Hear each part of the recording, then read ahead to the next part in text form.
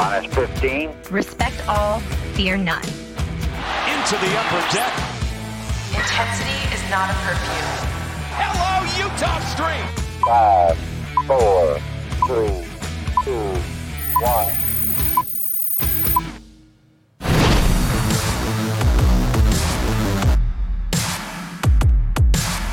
From inside the warehouse at Oriole Park at Camden Yards, it is the Masson All Access Podcast on a Wednesday late morning. Brendan, rocking the polo. It is a warm day. It is false spring. One of those days in February where it's warmer than it should be, and you just know it's going to be snowing in like a week and a half. Yeah, it felt very kind of Syracuse-esque when it's winter for so long, and then the first day that it's even mildly sunny, everybody on campus is out in a T-shirt and shorts. So that was what I was channeling today with this polo. Oh, did you go to Syracuse? No, never heard of it. Newhouse School of Public Communications? Nope. Okay. Don't recall. Yeah, this is it's a joke because we always bring up how we went to Syracuse. Yeah. People who went and to Syracuse. we're about usually, to in this podcast. And we are too. because, Brendan, don't know if you saw the announcement, but last Friday, of course you saw it. You were there for the press conference. I was. We both were. Yeah. I looked at you. We were there. We were very, can confirm we were there. Yeah. Ask eyewitnesses. The press conference that Paul McCartney is coming to Oriole Park at Camden Yards. He got back. He did. It's a play on get back. That was good. Paul McCartney, first off, for those who do not know, I am For those who do not know, he was in the Beatles. Paul McCartney. No. Paul McCartney is plays guitar, I think. He does something. No, I was named after Paul McCartney, Brendan. Wow. I tell everybody this. My mom was like casually, she was a big Beatles fan. She saw them live when they were the Beatles in the 60s. And when they were looking for a name for me, casually brought up to my dad, what if we name him Paul after her favorite Beatle? Not telling my dad that it was after Paul McCartney. And he was like, yeah, Paul's a good name. And she went, haha, I've named my kid after a Beatle. But frankly, it's a miss that she didn't name me Ringo. I was going to say, this is where we all hoped that your mom's favorite Beatle was Ringo, because that would have made for a much better story. Ringo Mancano is just... Although it would have been... Paul is like not an immediate connection to Paul McCartney, but if your name was Ringo, there is no getting around the fact that you were named after a Beatle. Yeah, I mean... There is no question. Yeah. I don't know. Can you name any other famous Ringos? I cannot. You really can't. I cannot. So it's the first time that Paul McCartney is coming to the city of Baltimore since 1964, which is when the Beatles did their first American tour. So he is here for the first time. A lot has happened since 1964 in the world, Brendan. A few things. Let's run through them. A timeline quickly of the world events. Insane how long it has been since he has been to Baltimore. I think that is just the coolest. I mean, to perform in a city separated by, 58 years? Your two performances in the city. Pretty incredible. And I know that Ringo is going to be performing, I think, 4 days earlier at a different venue in Baltimore. And the question is, are those two going to meet? Are they going to hang out? Because they probably, right? Right? They got to have to imagine. I don't know how many friends they have in Baltimore, so they're like hanging out and they're like, texting, hey, I heard you're going to be in Baltimore. That's a great accent there, Paul. Thank you.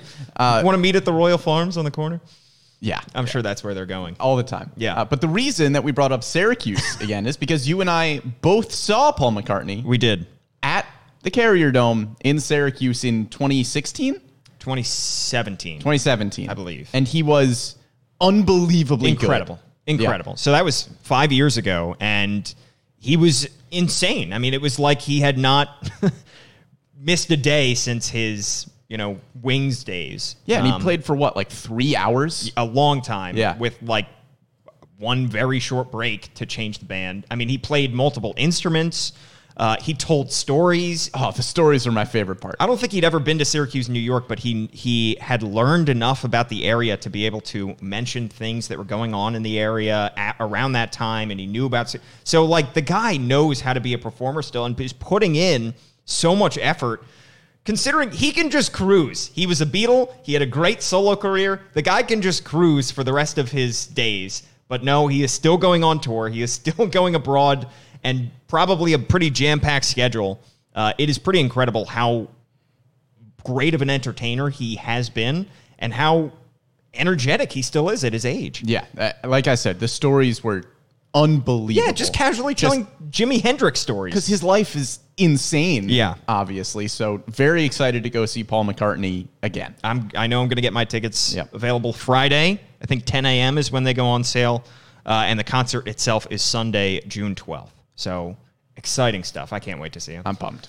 People were making jokes about the left field wall, whether he was, and somebody said, well, he's a lefty, so he wouldn't have trouble getting a ball over that wall. He would focus on Utah Street. Yeah. I want to see Paul McCartney batting practice. That's what I want to see at Camden Yards. All right, Brendan.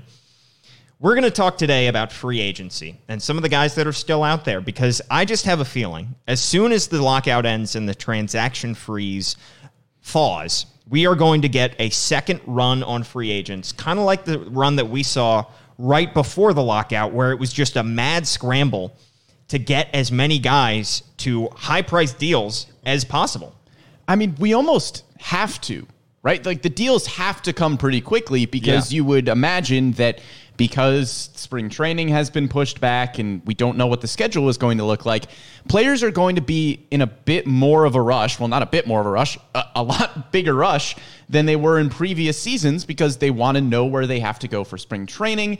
They want to get their families settled in some cases. So players will want to know where they are going to be pretty quickly. So I think once the lockout ends, we will probably see a bunch of deals over the span of just a few days. And like you said, a similar thing happened before the lockout where teams were trying to get deals in before the buzzer. And I know that teams can't negotiate with players during this time, but I have a feeling before the lockout, teams made it pretty clear how they felt about these players and the kind of money that they were willing to commit to these guys. Now, it might change depending on the luxury tax and what happens with that. But I have a feeling that teams and players have both taken this time to evaluate exactly where they are, who to go after, and it could be something like we see in the NFL or the NBA, where as soon as the lockout ends, deal signed here, and guys are ready and packed, ready to go to spring training. Well, it's also entirely possible that before the lockout, if a player and a team didn't agree to a deal, maybe they were very close to a deal. Yeah. So post-lockout, they just dot some I's, cross some T's, and then figure out a deal that was already close to begin with. Right. And I think that the Orioles, because they're not going to be big players for the Carlos Correas, some of the other top guys that are still left out on the market, I do still think that they could benefit from this run on free agents, because I think guys are going to slip through the cracks.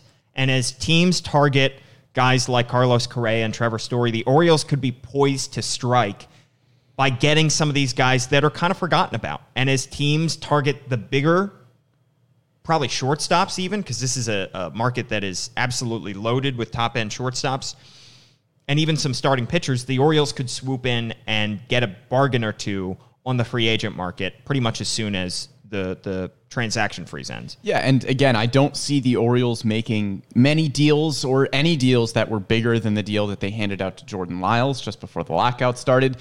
But 1 like year, you said, $7 million guaranteed. Right. Like you said, I think it's entirely possible that we see the Orioles add a few players on major league deals at some different positions that we're going to talk about, because there still are holes to address. So right before the lockout, we did a free agency bracket in order to predict the one free agent that the Orioles might sign.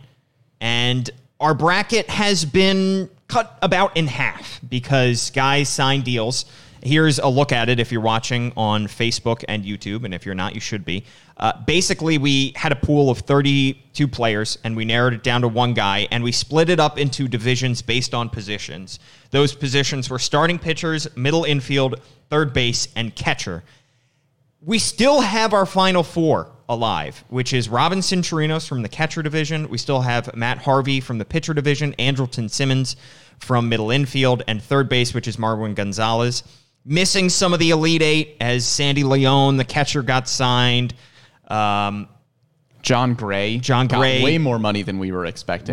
We thought the Orioles were going to be somewhat players in that market, but John Gray ended up getting a bag. Yes. And then Leury Garcia is already signed, but we still have a lot of players available. So we're going to touch on some of the players that we talked about initially who are still available, and we're also going to introduce some new names who we can bring back up as, guys who might slip through the cracks and guys that we maybe didn't spend enough time talking about because there are so many free agents, but that we can reintroduce here. So, Brandon, let's start with starting pitchers. In that group of 8 that we started with initially, Eduardo Rodriguez got signed. He was our 8 seed because neither of us imagined that he was going to be in the Orioles market. And boy, were we right. He got a huge contract from Detroit. Andrew Heaney, he signed with the Dodgers. John Gray, you mentioned, he signed with Texas.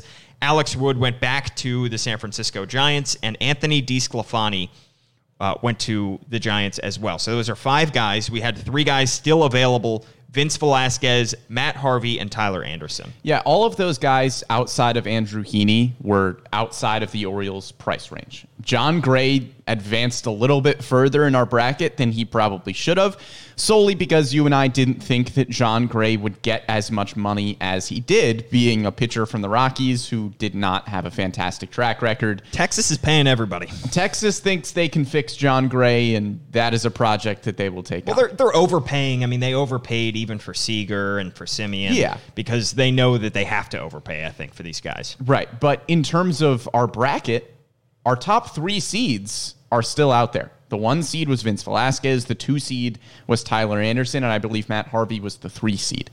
So all of the guys that were lower down in the bracket just went above the Orioles price range. But some of the guys that we thought were more likely are still available because they aren't as expensive. And unfortunately, Matt Harvey won that division, I guess you could say. And that is a whole separate conversation at this point because he has been dealing with a lot. If you are not familiar, definitely look up what's going on in the Tyler Skaggs case as well, because his future, I think, in baseball is somewhat in jeopardy right now, but that's probably not his top priority, and it probably shouldn't be. So we're not really going to touch on that because I don't feel comfortable talking about that too much because that's out of our kind of realm, and talking about him on a baseball field feels a little bit jumping the gun. Right. But we can talk about Vince Velasquez and Tyler Anderson. Both of the guys, I think Velasquez intrigued me.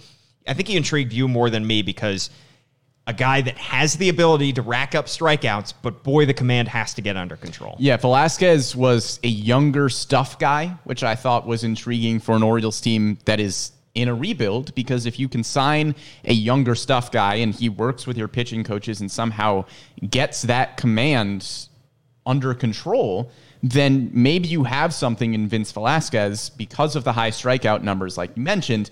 So I think it's a pretty low risk, high reward signing if the Orioles were to go after him, whereas Tyler Anderson is completely different in that he is a pretty safe signing, but is not going to be any better than your 4th or 5th starter. Yeah, Tyler Anderson, like career 4.5 ERA, but the strikeout numbers are around 7 per 9. Yeah, he's going to be consistently pretty good, whereas Velasquez has the chance to be excellent. He could be a number 3 starter in a future rotation if he figures things out, or he's not a major league caliber pitcher, and the command is really going to be the factor there. And now that we are into February, and as soon as lockout ends, we're going to be mere weeks away from opening day, I think we can look at this and look at what the Orioles did about this time last year. And what did they do? They took big swings with a couple of minor league deals. Matt Harvey was one of them, and Felix Hernandez was the other. So they were swinging on the high upside guys. I don't think Tyler Anderson fits this bill as much as Vince Velasquez. There are a couple other names out there. I don't know if there's going to be any fringe Hall of Famers that the Orioles could sign to a minor league deal like they did with Felix Hernandez last year, but essentially they can take minor league deal swings or maybe 1 year, $1 million swings on some of these guys. Yeah, and the guy who was not on our bracket that I am very intrigued by right now is actually a name that Vivek on YouTube just pointed out. Carlos Martinez is a right-hander. We've talked about the starting rotation before. If the Orioles sign Tyler Anderson, that's probably 4 left-handed starting pitchers in the rotation. Yeah. Carlos Martinez, if you remember a few years ago in St. Louis, looked like a future ace. His stuff was that good. His strikeout numbers were fantastic. He has dealt with injuries the last few years and hasn't really been able to get back to form. But I think the Orioles could look at Martinez as a similar kind of low-risk, high-reward signing because he looked like the best pitcher in St. Louis a few years ago, and he just hasn't been able to get back to where he was. But if he's able to come to Baltimore, maybe you sign him on a one-year deal, see what he can do on a prove-it contract, maybe he can get back to his form from a few years ago. I like that as well. A name that I will throw out, Aaron Sanchez, who's 29 years old. He's a righty.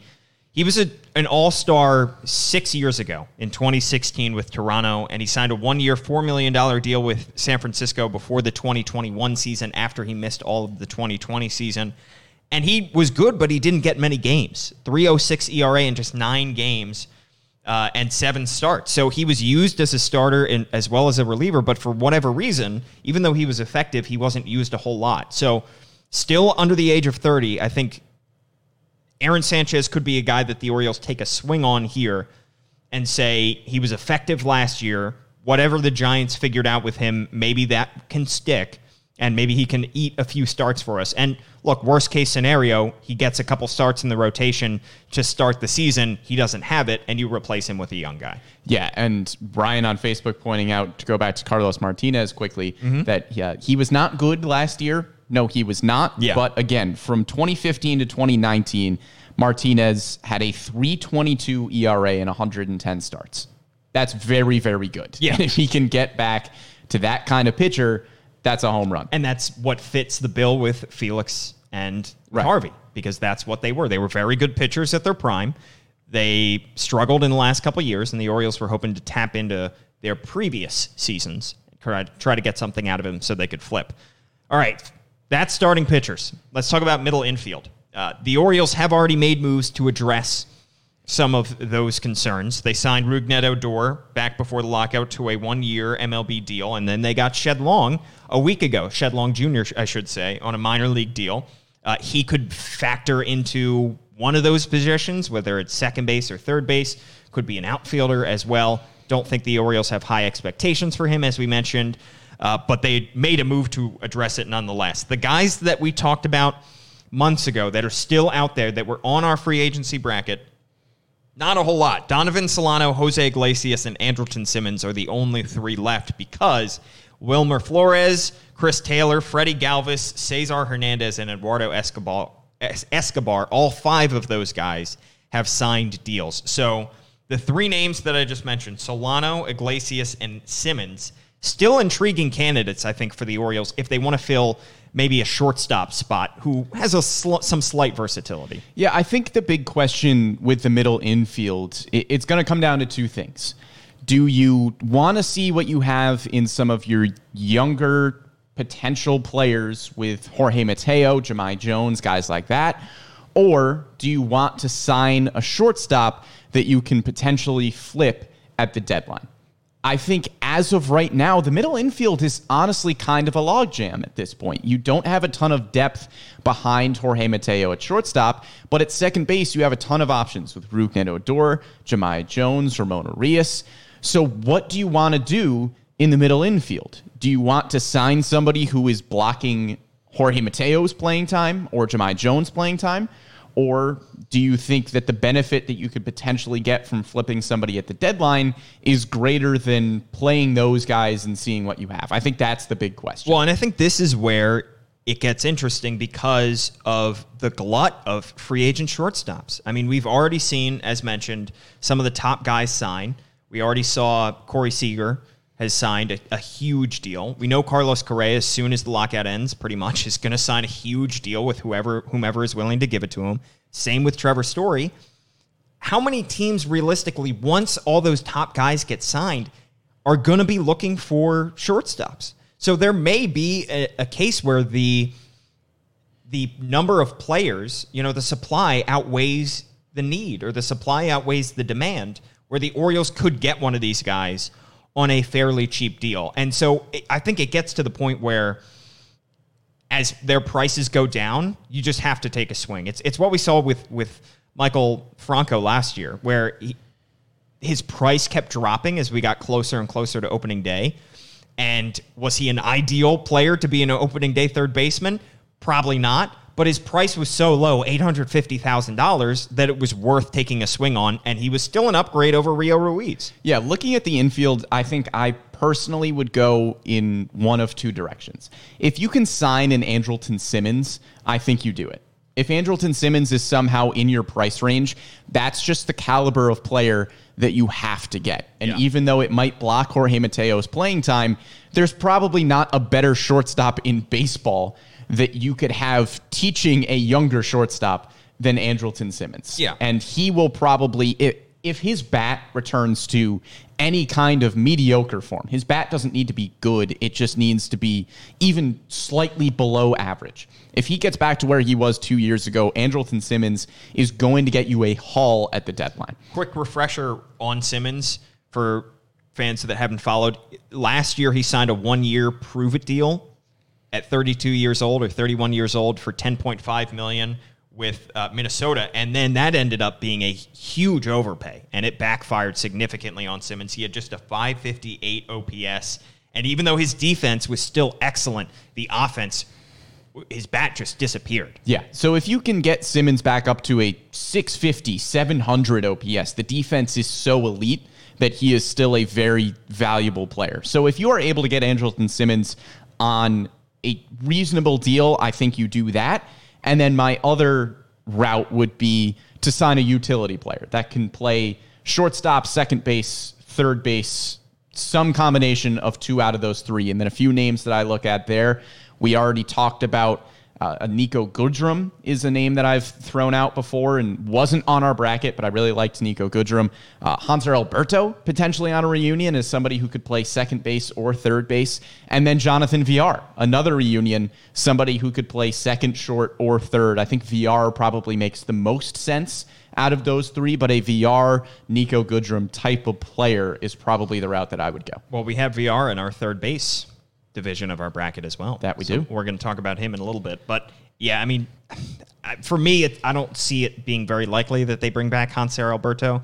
They knew what he was. It'll be fun. It was a, low power, high average, low on base a guy who doesn't play above average defense at any one spot. It would be fun, but the Orioles had a chance to sign him to a minor league deal a couple years ago, and they let him go to the Kansas City Royals on a minor league deal. So I don't see them going back and changing their mind on Hanser Alberto. Yeah, Alberto's just a name I threw out because of the familiarity, and if you can get him on a cheap deal, that's somebody you know has the versatility to play second or third. Yeah, and a quick refresher as well, Iglesias last year after the Orioles had traded him to L.A., not a great season, negative WAR according to Baseball Reference. He was DFA'd by the Angels and then picked up by Boston right before their playoff run. So he could be a lower-end guy. They enjoyed having him in the clubhouse, and he was pretty productive for them in the one season that they had him. And then Donovan Solano, mostly a second baseman, can play short or third in a pinch. Probably not as likely that the Orioles go after a pure second baseman after they already signed Rougned Odor. Yeah, Solano and Iglesias are okay players, but they just kind of fall into the category for me of veterans that I don't think you would get enough from at the deadline to be worth blocking Jorge Mateo. I get that. If you can get Andrelton Simmons, sure, start him over Jorge Mateo. But those two guys, I don't know if it's worth not playing Mateo. Maybe, though, they sign one of those guys as depth pieces just because you never know. Mateo, I mean, he got very few games, 30-some games, I think, with the Orioles last year before he had back issues. He's had health concerns throughout his career. So you need depth, as we talked about. So, maybe they sign one of those guys. They signed Rougned Odor to be their opening day second baseman. Maybe they sign an Iglesias or a Solano to be depth pieces at shortstop, and they don't hand them the job on day one. Yeah, and that's why I tossed out a guy like Nico Goodrum or Jonathan Villar, because you can back up Jorge Mateo at that utility spot, or you can also play third base or maybe bounce over to second. Yeah. All right, let's talk about third base, because you just teased Jonathan Villar, who was in our initial bracket as well, and only a couple guys in our third base division of the 8 guys that we had initially have disappeared. Kyle Seager ended up retiring. We both thought that he was an intriguing name out there, but he decided to hang up his spikes after a great run with Seattle. Leury Garcia signed back with the Chicago White Sox, so those two are off the board. But there are 6 guys still remaining. Jonathan Villar, Chris Owings, Marwin Gonzalez, Ahir Adrianza, Jake Lamb, and Matt Carpenter. I still, looking at this board, have Marwin Gonzalez as the most likely and as the guy that makes the most sense to me because he is a potentially very versatile, good defensive with a little bit of pop. He's got veteran experience.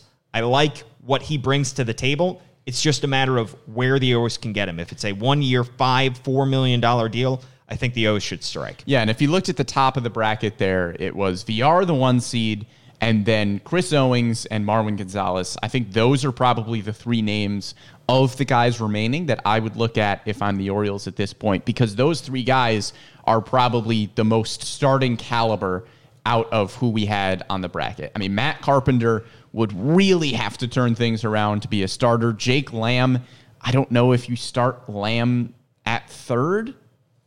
Maybe, but it's kind of a stretch. And then Ahir Adrianza has kind of been a career utility player up to this point. So VR, Owings, Gonzalez probably all start at third. Maybe Gonzalez doesn't, but he's at very least a good utility piece. I'm not sure if Owings does. He got only 50 plate appearances last year. He dealt with a lot of injuries, and he was not very productive. Yeah, Lamb, I think, would strictly be a depth piece because he's 31 years old and hit under the Mendoza line last year. So, and bounced back and forth, but he played on multiple organizations last year, and he's pretty much strictly a third baseman, can't play any other position. So he would be a depth piece, I think. But if you are looking for a bona fide starter, and I think the O's should be, I think that Adrianza and Marwin Gonzalez would probably stick out for me. Yeah, I would agree. I still probably lean towards VR out of that group because of the versatility. I think he could start at third and maybe back up Jorge Mateo at short if you need him to be there. And I don't think he would have to play second because of the amount of guys that the Orioles have at second base at this point. Mm-hmm. But VR makes a lot of sense to start at third. And then Matt Duffy, who wasn't on the bracket, another name that could potentially be a starter at third base. Yeah, he's 31 years old, bounced between San Francisco, Tampa Bay, Texas, and the Yankees.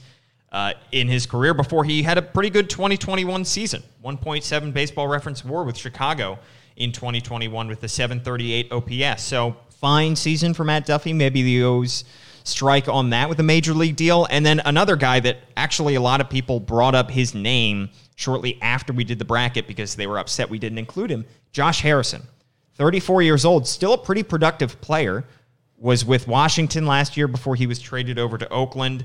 Most of his career games come at third base, but he still has the ability to play second base, maybe play in the outfield a little bit. So maybe he's in the Orioles' price range. I tend to think Josh Harrison is going to be used as a depth piece on a competitive team.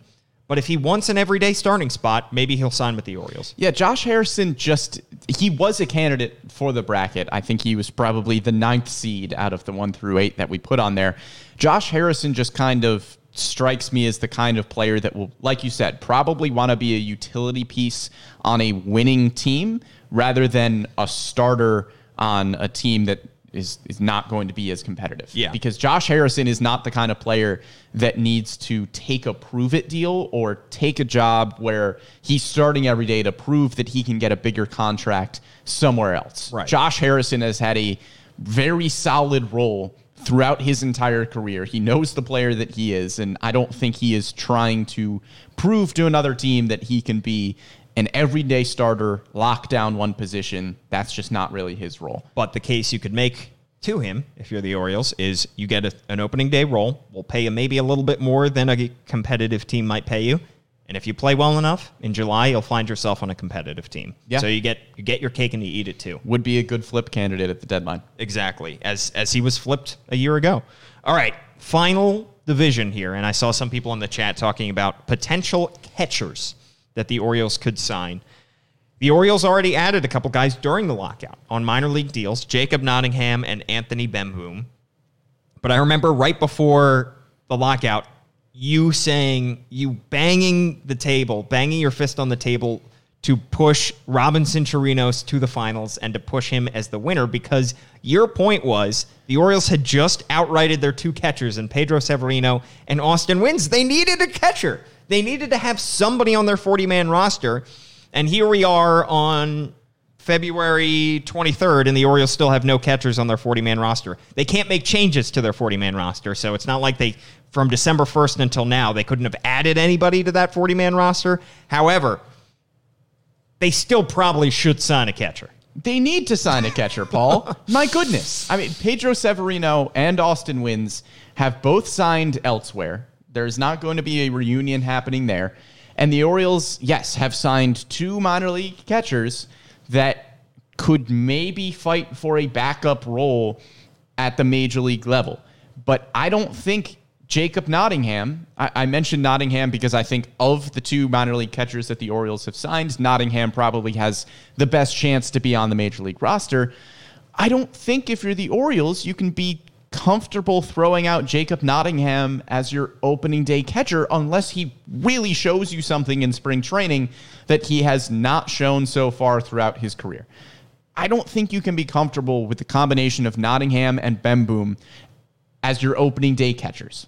The Orioles need to sign somebody to a major league deal, and I think Chirinos makes a lot of sense, even if it's somebody who has been a career backup, like an Austin Romine or a Stephen Vogt. You don't need a major league caliber starting catcher for that long, because Adley Rutschman is going to be called up more than likely at some point later this year. You probably just need a serviceable backup, but it's got to be somebody on a major league deal.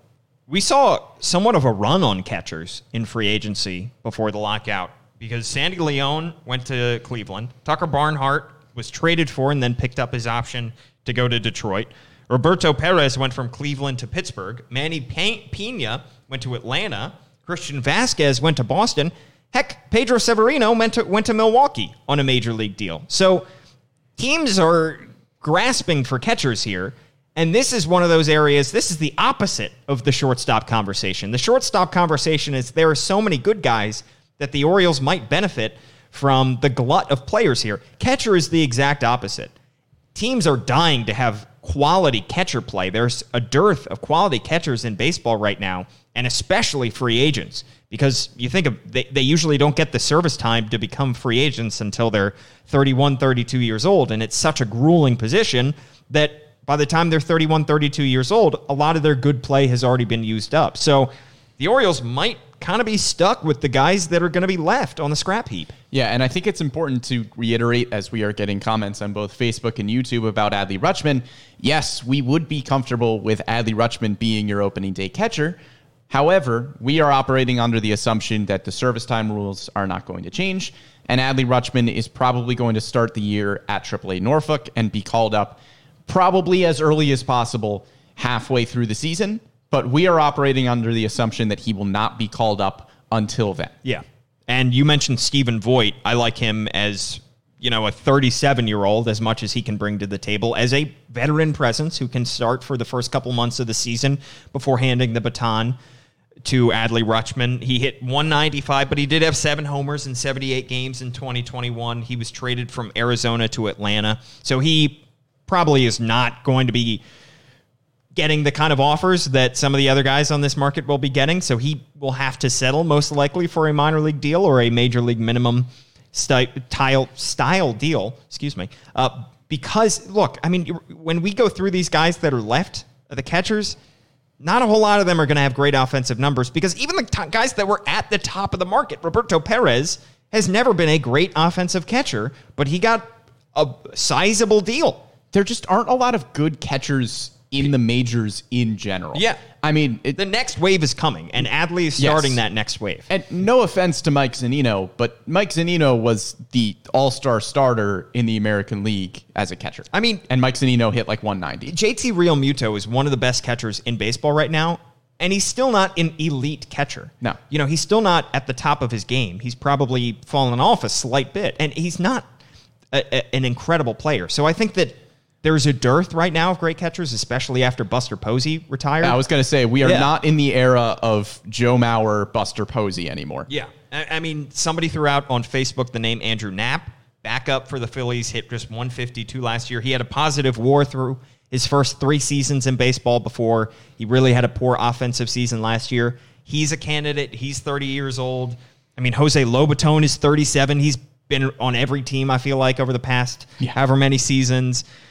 Jeff Mathis is 39. Is he willing to bring it back for one more season? There's just not a whole lot of quality options here.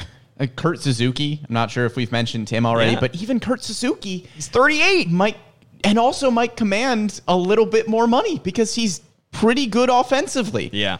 So there's a lot of catchers that are in this same category of being old and fine. Pretty good offensively, 74 OPS plus. So he was that's still fine. 26% worse than the average offensive player. Yeah. But no, I mean, your point is a good one that qualifies as fine for offensive production for a catcher in today's day and age, especially on the free agent market. So Adley Rutschman will solve this problem, we think, within the first 2 months of the season. And this is a separate conversation. There's a possibility that Adley Rutschman could get promoted and is almost automatically a top 5 catcher in the American League. Yeah, absolutely. Like off the bat. Yeah, I mean, so we've talked about this before, but Salvador Perez is great catcher for Kansas City. He's already, over 30. So yeah, there's just not a whole lot of guys out there. All right. Those are our 4 categories, our 4 divisions. Are there any other spots you think the Orioles might make an upgrade?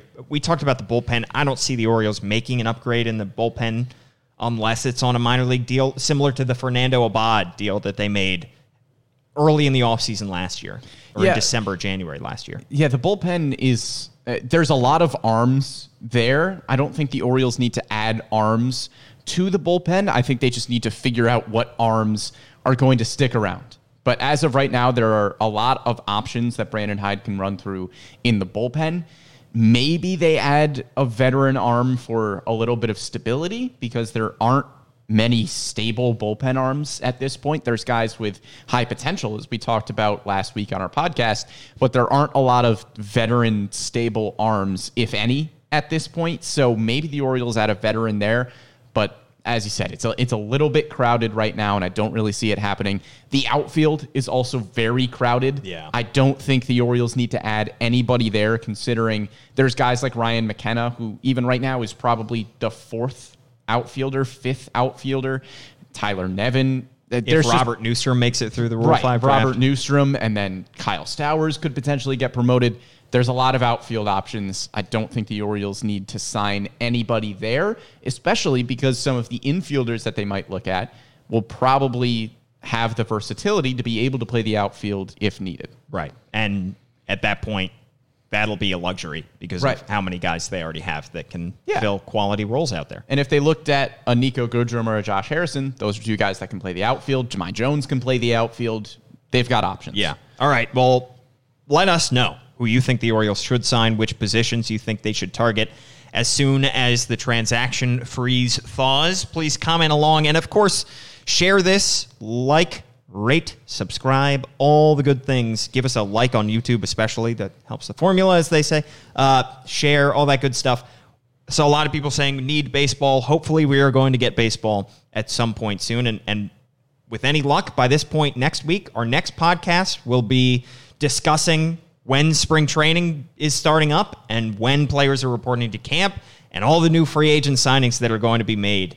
I'm excited. It's going to be like a, free agency wave part 2. Everybody's going to be scrambling. We've all been just kind of waiting at the starting line. And as soon as this thing ends, everybody's going to be scrambling, figuring out where guys are going, what teams are going to look like, and how these teams are going to ramp up before the season. Yeah. And you've got to think too that maybe before the lockout, there were a few just like handshake deals that were like, we'll figure it out. Well, clearly teams were taking it right up to the finish line. So like the Jordan Lyles deal was not even official because he's still out on the 40-man because they got it done right before midnight on December 1st. I think it was actually tweeted out after midnight. Yeah. So they must have agreed to it at 11:59 and they can't get the paperwork in time. So, I think a lot of teams were negotiating with players right up until that deadline to the point where they can, as soon as the lockout ends, they'll just take it over the finish line. I have a feeling it might feel like the NBA free agency Yeah. window where it opens at like 4:00 and then at like 4:01 Kevin Durant signs and you're like, how did that happen? Yeah, I'm gonna set. Hold on. I'm gonna set my tweet notifications to every national reporter. Yeah. It's gonna be exciting. Yeah. Can't wait for it. But of course, please share this wherever. Please comment. Let us know what you think the Orioles should do and how excited you are to eventually get this ball rolling on the 2022 season. You can listen to the podcast on any of your favorite podcast platforms: Spotify, SoundCloud, all that good stuff. Watch on YouTube and Facebook as well. Thanks to Bobby Blanco for producing this podcast. I'm at Paul Mancano on Twitter. Brendan is at Brendan Morty, and we will catch you next week.